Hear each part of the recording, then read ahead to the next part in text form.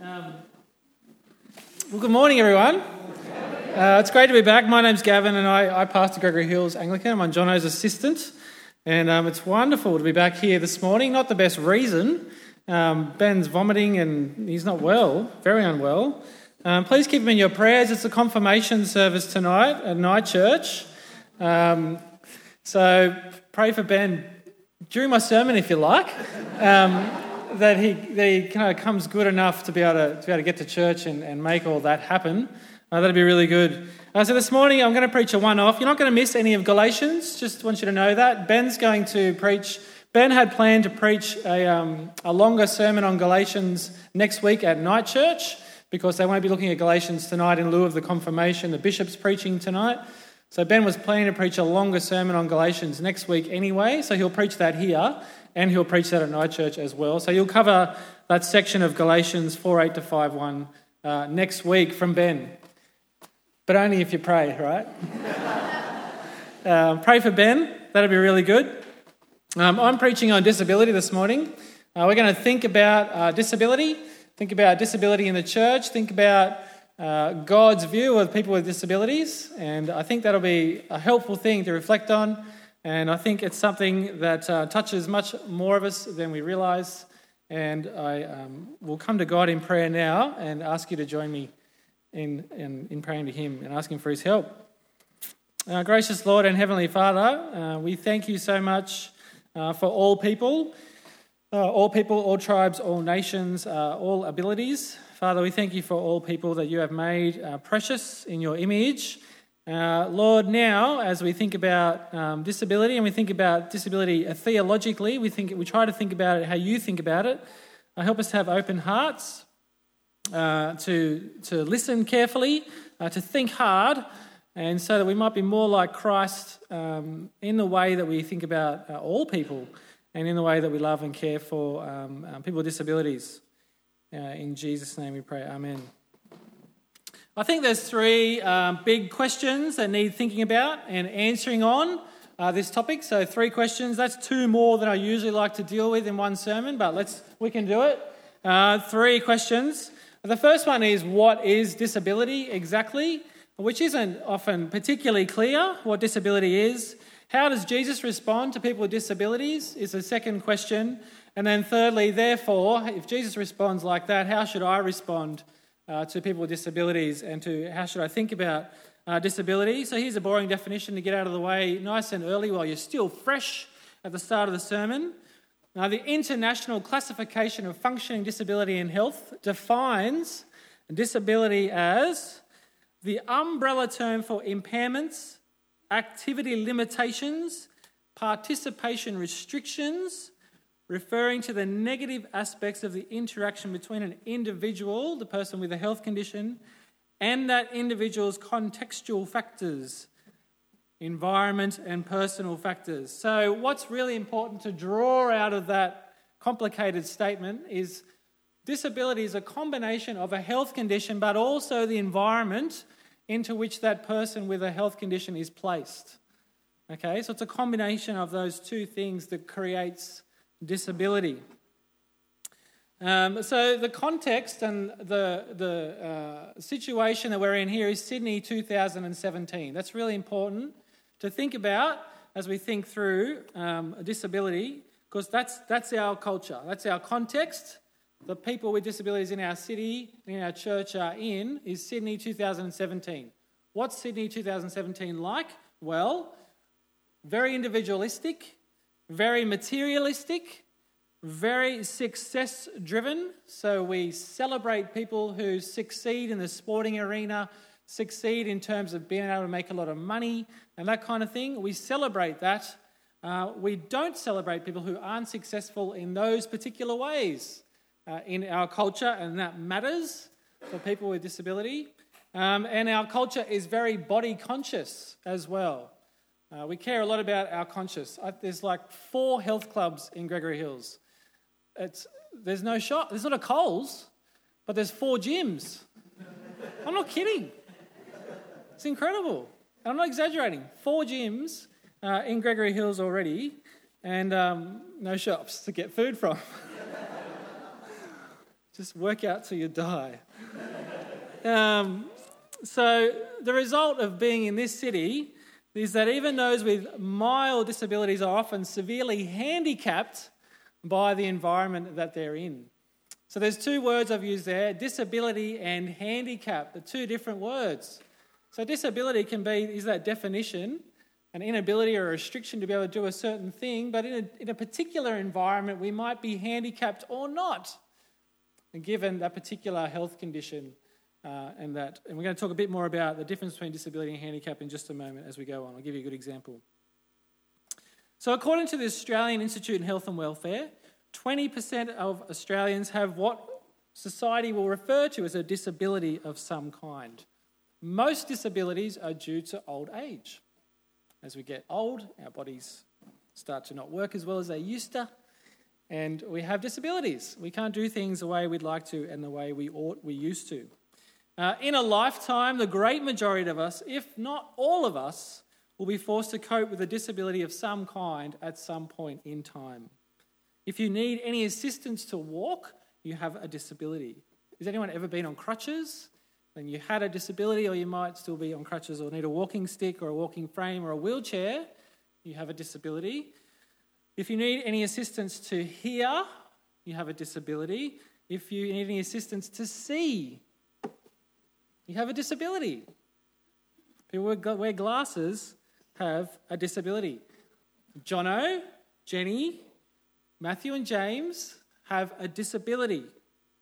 My father has hearing aids. My daughter Edith, she's 3, she has hearing aids. They have disabilities. But given glasses and hearing aids, they're not handicapped because they can see just fine and they can hear just fine. So they're not handicapped because they have glasses, they have seeing aids and hearing aids, but they do have a disability because they need help to be able to see. Does that make sense? That's the difference. Does it make you feel uncomfortable when I say Jono and Jenny and Matthew and James have a disability? I wonder if you feel a little bit uncomfortable, a little bit squirmy. When I say Edie, my cute little daughter, has a disability, I wonder if it makes you feel a little bit uncomfortable at all. I wonder if you'd feel equally as uncomfortable if I said, Jono has brown hair and he's quite tall. Does that make you feel uncomfortable? Well, probably not. So why do we feel a little bit uncomfortable when we talk about disability? Given hearing aids, Edie isn't handicapped. She'll be just fine when she gets to school because of her hearing aids and because she has speech pathology to help her learn to speak well. But there's no shortage of people who have more severe disabilities who find themselves seriously handicapped in our culture and in our context, especially in our society. Now, the reason you might feel a little bit uncomfortable or it's a little bit squirmy when I talk about disability and say Jono has a disability and brown hair and he's quite tall, is because of the stigma surrounding disability in our city and in our culture and in our context. Our individualistic, materialistic, success-driven, body-conscious culture, which places stigma on people with disabilities. People with disabilities are often pushed to the margins of society because they can't produce materially. If they aren't successful in the sporting arena or the world of commerce or academically, they're marginalised, they're pushed to the side. Our culture often excludes and rejects those with disabilities, and the tragedy of it is that often our churches do the same thing. We marginalise and push people with disabilities to the side and don't consider them carefully enough. My wife Lara is an occupational therapist, and she was contracted by the diocese to assess church buildings for accessibility for people with disabilities. She looked at lots of different churches, and every minister but one was great, and said yes, we need to do some things. That's very great. We need ramps. We need accessible toilets and that kind of thing. It was really helpful. One minister did say, we don't have any people in a wheelchair in our church, so we don't need an accessible toilet right now. You never will have anyone in a wheelchair in your church because you don't have an accessible toilet right now. That can be the attitude. There was only one person, thankfully. Often, fortunately, we don't understand many disabilities as much as we could or should. So the reason for marginalisation of those with disability is quite likely the lack of understanding leads to an inability to relate, and so we reject. I can't relate to you, so I'm just going to go over here. Hans Reinders is an advocate for ministry to those with disability. He believes Christians often just reflect their culture in the way too they marginalise those with disability. So on the screen here we've got, sorry, go back one, thanks Trevor. We've got the test of a welcoming church for people with disabilities. And this, are we lacking understanding, therefore finding it hard to relate, therefore just rejecting people with disabilities? Or are we doing the hard work to try to understand and try to relate to and try to meet people with disabilities where they're at? Next slide, thanks Trevor. Reinders says in his article that we as Christians often just reflect our culture in the way we marginalise those with disabilities. Consequently, their presence in our churches is the exception rather than the rule. There's a fundamental question of human being that forms the foundation of our understanding for the proper place of those with disabilities at God's great banquet table. Which brings us to our first point. The points are actually shorter than the intro. It brings us to our first point.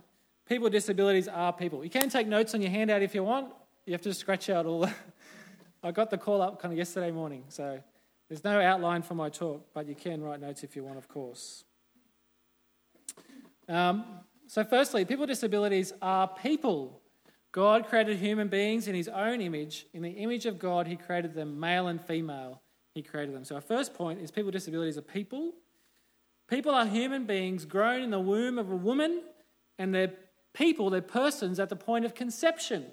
That's our belief as Christians. Persons at the point of conception. And this is the first point of friction when we think about people with disability in our culture and in our context. Peter Singer is the most highly regarded Australian human ethicist. If you want to think about ethics and morality, go to this guy, says Australia. Please don't go to this guy, and I'll tell you why. He believes that humans are not people until they are born, and even then, a person is, I quote, a being with awareness of her or his own existence over time and the capacity to have wants and plans for the future. A being with awareness of your existence over time, a growing awareness, and the capacity to have wants and plans for the future. And if you can't do that, not a person. Okay? Unborn baby, not a person. Person with a severe intellectual disability who can't plan for the future, not a person, according to Australia's leading ethicist. You have to have a certain intelligence and ability for rational thought in order to be human in the eyes of our country's leading ethicist. As such, a person, according to pop culture, has been born of a woman and can think rationally. Singer believes that dolphins have more right to life than unborn babies and people with severe intellectual disabilities because they have a certain intelligence. That's scary. What's God think? God says, a person is knit together in their mother's womb by him. You created my inmost being. You knit me together in my mother's womb. I praise you because I'm fearfully and wonderfully made. Your works are wonderful. I know that full well. My frame was not hidden from you when I was made in the secret place, when I was woven together in the depths of the earth. Your eyes saw my unformed body. All the days ordained for me were written in your book before one of them came to be. Woven together by God, carefully, every single person, no matter what, from the very beginning of existence. And as such, every person is a person in every sense of the word. People are people in the womb and out of it. People are people whether they have an intellectual disability or not. All people are created in God's image, and as such, God's mission, and therefore the church's mission, is to all people, including those with profound disability. All people made by God in his image, all people made for God, his mission being to reconcile them to himself through his Son. Second point. People with disabilities are sinful and broken, just like everybody else. It's interesting that we see in Leviticus, there's priests in Leviticus, they've got disabilities clearly, and they're considered unclean. So this is interesting. Interesting piece of the puzzle we need to have as we think about how God thinks about people with disabilities.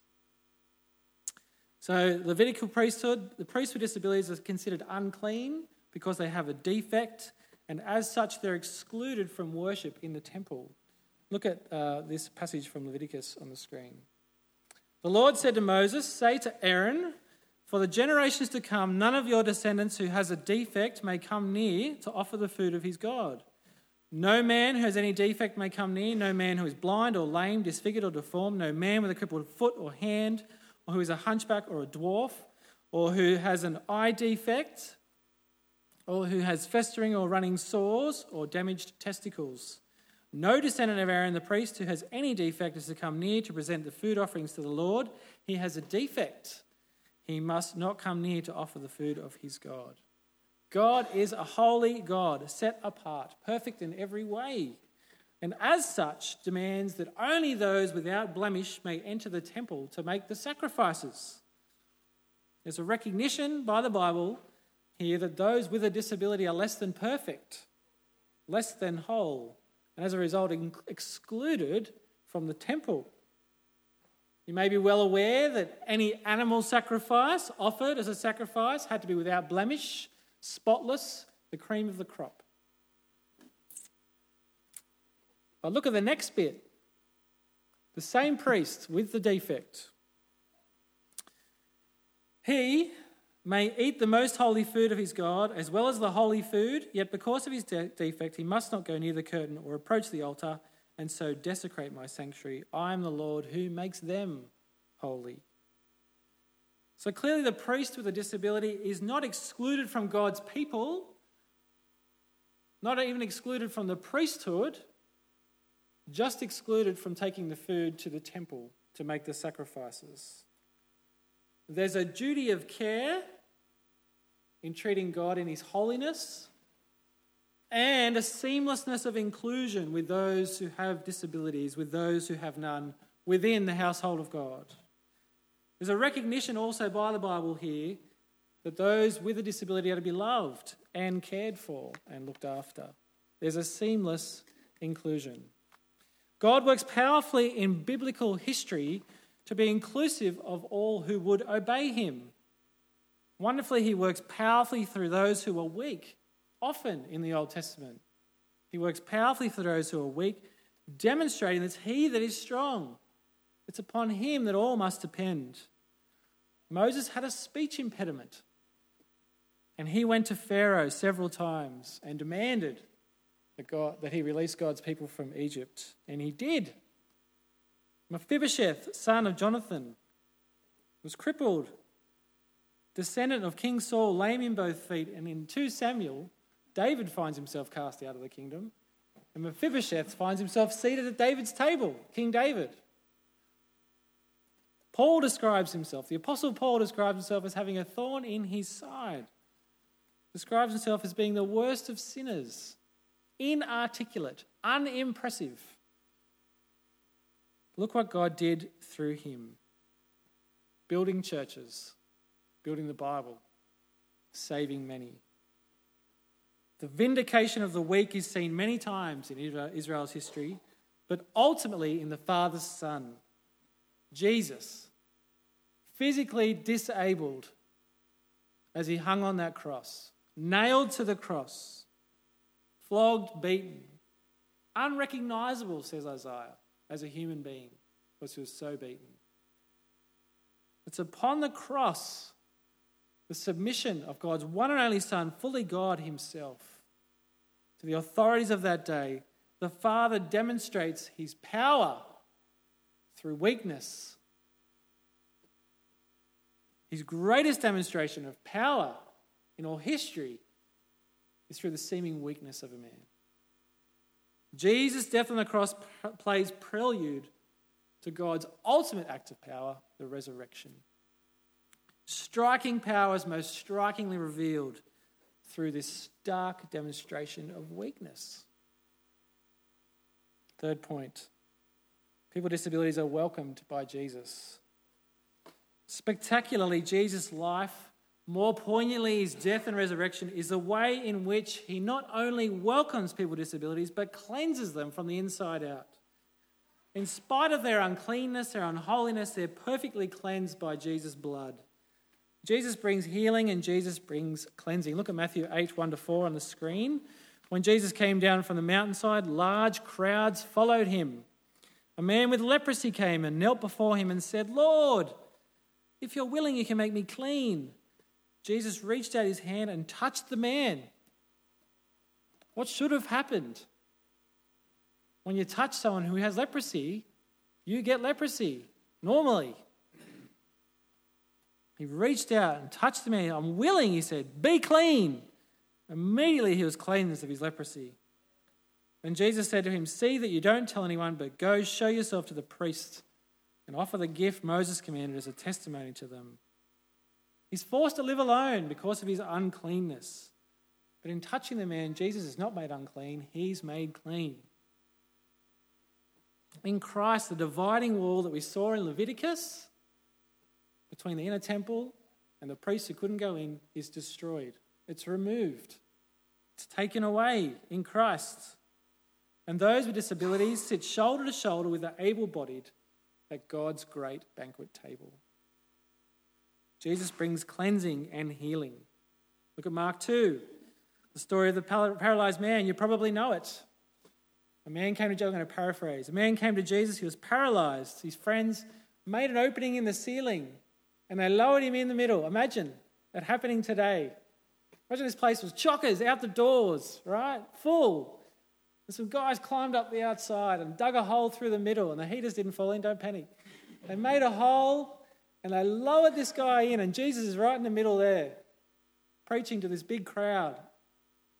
And they lower this guy down and he's paralyzed, he can't walk. And what does Jesus do for him? What's the obvious thing to do for him, right? Make him walk. He says, "Your sins are forgiven." He heals the man's sins. Why? They can't understand it. Which is easier to say to the paralyzed man, "Your sins are forgiven," or to say, "Get up, take your mat and walk," says Jesus. I want you to know the Son of Man has authority on earth to forgive sins.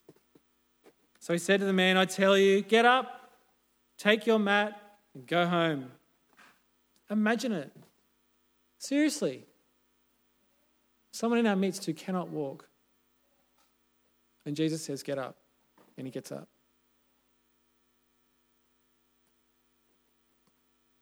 He got up, he took his mat and he walked out. This amazed everyone, not surprisingly. Everyone praised God, saying, "We've never seen anything like this." Jesus brings forgiveness as a priority to the man who is paralyzed. That's the priority, isn't it? It's in Christ that we realize we're all weak. We're all poor. We're all disabled spiritually. All of us. All humanity is broken and in need of spiritual restoration because of sin. Jesus recognizes that everyone's greatest need is forgiveness of sins. Sin is the great equalizer of humanity. We're all equal at that level. No one is good, not even one, says Paul in Romans 3:10. You can walk and talk and hear and see without the aid of anything. That's great. That's a blessing. It is. But you're still riddled with sin and destined for destruction without forgiveness from Jesus. We're all disabled spiritually without Jesus. Or more than that, we're all dead spiritually without Jesus. When the paralysed man's brought to him, he forgives his sins as of first priority, but he also heals his legs. Jesus sees those with disabilities' rightful place at God's great banquet table in heaven. So here we are at Luke 14. We see people with disabilities are included by Jesus. The command of the Pharisees in Luke 14:13 to forego having their family over for dinner in lieu of the poor, the crippled, the lame, the blind, quickly gives way to Jesus' parable of the great banquet. Those impressive in society were invited first but said they're too busy. When you ask someone how they're going these days, what do they tell you 9 times out of 10? Busy. Yeah, just busy. So busy. Are we too busy to enjoy God's great banquet given to us in Jesus? I remember when I was at college, a good friend's back suddenly gave way. He couldn't walk for 3 days. He laid in bed and he said it was awful and great. He laid there and he read his Bible and he prayed and he couldn't do much else. And he said it was terrific. His physical disability actually made his spiritual life flourish. Enabled all the more spiritually because of his physical disability. The rich and able-bodied in the parable are too busy for the banquet. So it's the poor, the crippled, the blind and the lame who come. It's those with disabilities who are welcomed to God's great banquet in heaven simply because they recognise their need and accept this free gift. It's those with disabilities that belong at God's great banquet on earth, the church. This is God's great banquet, God's great gathering, the church. We're called as Christ's fellow workers not just to serve, but to serve sacrificially. You see, people with severe disabilities can't give back in the way that our society values. They possibly can't shout you lunch for helping them out. They might not be able to go jogging or riding or to one of the 4 gyms in Gregory Hills with you. Often, though, people with disabilities, especially severe disabilities, in my experience, help us see our true human state and serve us in ways highly valued by God. Humbled by their physical limitations, they're blessed with the gift of knowing how to depend on other people and God. It's an enormous step in the right direction of putting your trust in Jesus is to recognise how to depend on others. Recognise you need God's help in the first step so you can submit to his rule. One of the greatest opponents of the gospel in Australia is materialism. It's the industrial revolution, which renders people thinking that they have no needs. They're wealthy, and the concept of needing anything from anyone else is ridiculous. They have all they need. They certainly don't need forgiveness of sins. I think in our culture, we're often pretty stingy when it comes to being generous. I think in our church, we're not. I think our church is an exception to the rule in our culture. I think our church is very generous in many ways. And lately, more and more, fostering children. That seems to be a growing trend at Harrington Park Anglican. That's great. What a generous thing to do, to foster kids. I think it's an amazing act of generosity. I was talking to Phil Burge the other day, and you know what? He wasn't telling me how generous they've been. He was telling me how much they've received from Danny. What a blessing he's been to them. How much joy he's brought to them. How much love they've received from this little guy who doesn't have a high school education, he's not particularly wealthy. They've received so much joy from this guy. Now, as for receiving generosity from others, I think we're just about as sucky as our culture around at it, generally speaking. Accepting generosity is not always our strong suit, because we're wealthy. I don't want to put you out, we say to someone when they offer to cook us a meal. We're all good. I'm all good, we say when someone offers to mow our lawn for us when we're doing it tough. We're doing it pretty tough at the moment, but, we'll be right. We'll get through it. It's okay, we say. Instead of just accepting generosity. Instead of just depending. We're joy stealers. Do you realise that? We steal people's joy when we don't let them be generous. We take away the ability for them to have the joy of giving when we say no thanks. We're joy stealers. Terrible joy stealers. They want the joy of cooking for us. They want the joy of mowing our lawn. They want the joy of doing some groceries for us or something, and we steal their joy. If we struggle to accept something as small as getting the front lawn mowed for us or some groceries done for us or a meal cooked, how are we going to go at accepting something as enormous as forgiveness of sins and eternal life with Jesus? How are we going to go depending on Christ for eternal life when we struggle to depend on our friends for some spag bowl? In the face of a holy God, we're not strong, we're not impressive, we're weak jars of clay in desperate need. And people with disabilities are a long way towards understanding that they must depend on Jesus and accept help.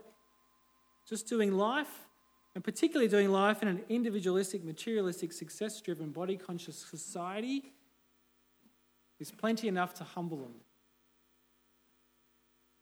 They can teach the able-bodied how to be weak and dependent, how to be humble, if we just approach them and meet them like Jesus does.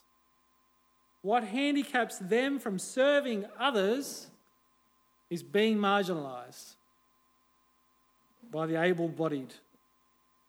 They lose their voice, they lose their ability to teach us how to humbly come before God because they're marginalised. Lara and I have a dear friend named Maddie from a previous church. She has cerebral palsy. She needs a wheelchair to get around. She needs assistance to toilet. She needs assistance to prepare a meal. The condition means that her speech is a little bit slurred. So you have to slow down and listen carefully.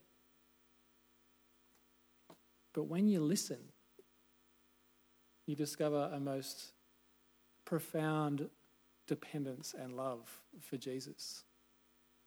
When you listen, you discover this extraordinary love for others in Maddie. An immense joy in life, despite the frustration of her disability. And it is frustrating for her. She finds it frustrating. But she finds great joy in knowing God as well. She longs for Jesus to return. And that strengthens her faith daily as she longs to meet her Lord face to face, longs for those words, "Well done, good and faithful servant. Get up and walk and talk clearly." She longs for that day. To be truly human as God intends is to recognise you are weak and dependent on Jesus. In meeting people with disabilities and offering them the gift of friendship, we're offered the key to our true humanity in return. The most human act we can commit, just to conclude, the most human act we can commit is to recognise our great need for God and our true need for one another. The moment of wonder, then, is when we see someone in a wheelchair or with a profound intellectual disability, but we don't see the wheelchair. We don't see the profound intellectual disability. We just see a person, a human sinner like me, in desperate need of Jesus. How do we welcome those with disabilities? Well, we don't. Jesus does.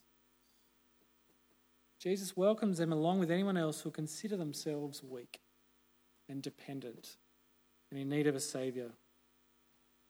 When you see yourself shoulder to shoulder with any other and every other human being, a sinner, broken, in need of Jesus, that's when all barriers are torn down between you and them. The moment of wonder is when judgment's removed from your eyes and heart, and when we look upon one another as people in need of Jesus. So what have we learned? Disability is a combination of a health condition and the environment around them. That environment might include you. You might be a person with a disability or know a person with a disability. We've learned that Jesus warmly welcomes people with a disability. We've learned that we are all in the business of following our Lord Jesus' lead and loving one another no matter what. You might be able to walk and see, you might not. But it's God who's building his church, who's welcoming broken sinners with disabilities and broken sinners without disabilities. We've learned that people with disabilities are a great blessing to our church. They teach us how to depend on God. We need to get alongside these people and learn about them and learn from them, all the while recognising our equality with them, not only as human beings, but equally as sinners. We are all sinners, no matter our able-bodiedness, in desperate need of God's forgiveness, which is given freely through Christ. Let me pray. Gracious Lord and Heavenly Father, we thank you for all of your creation.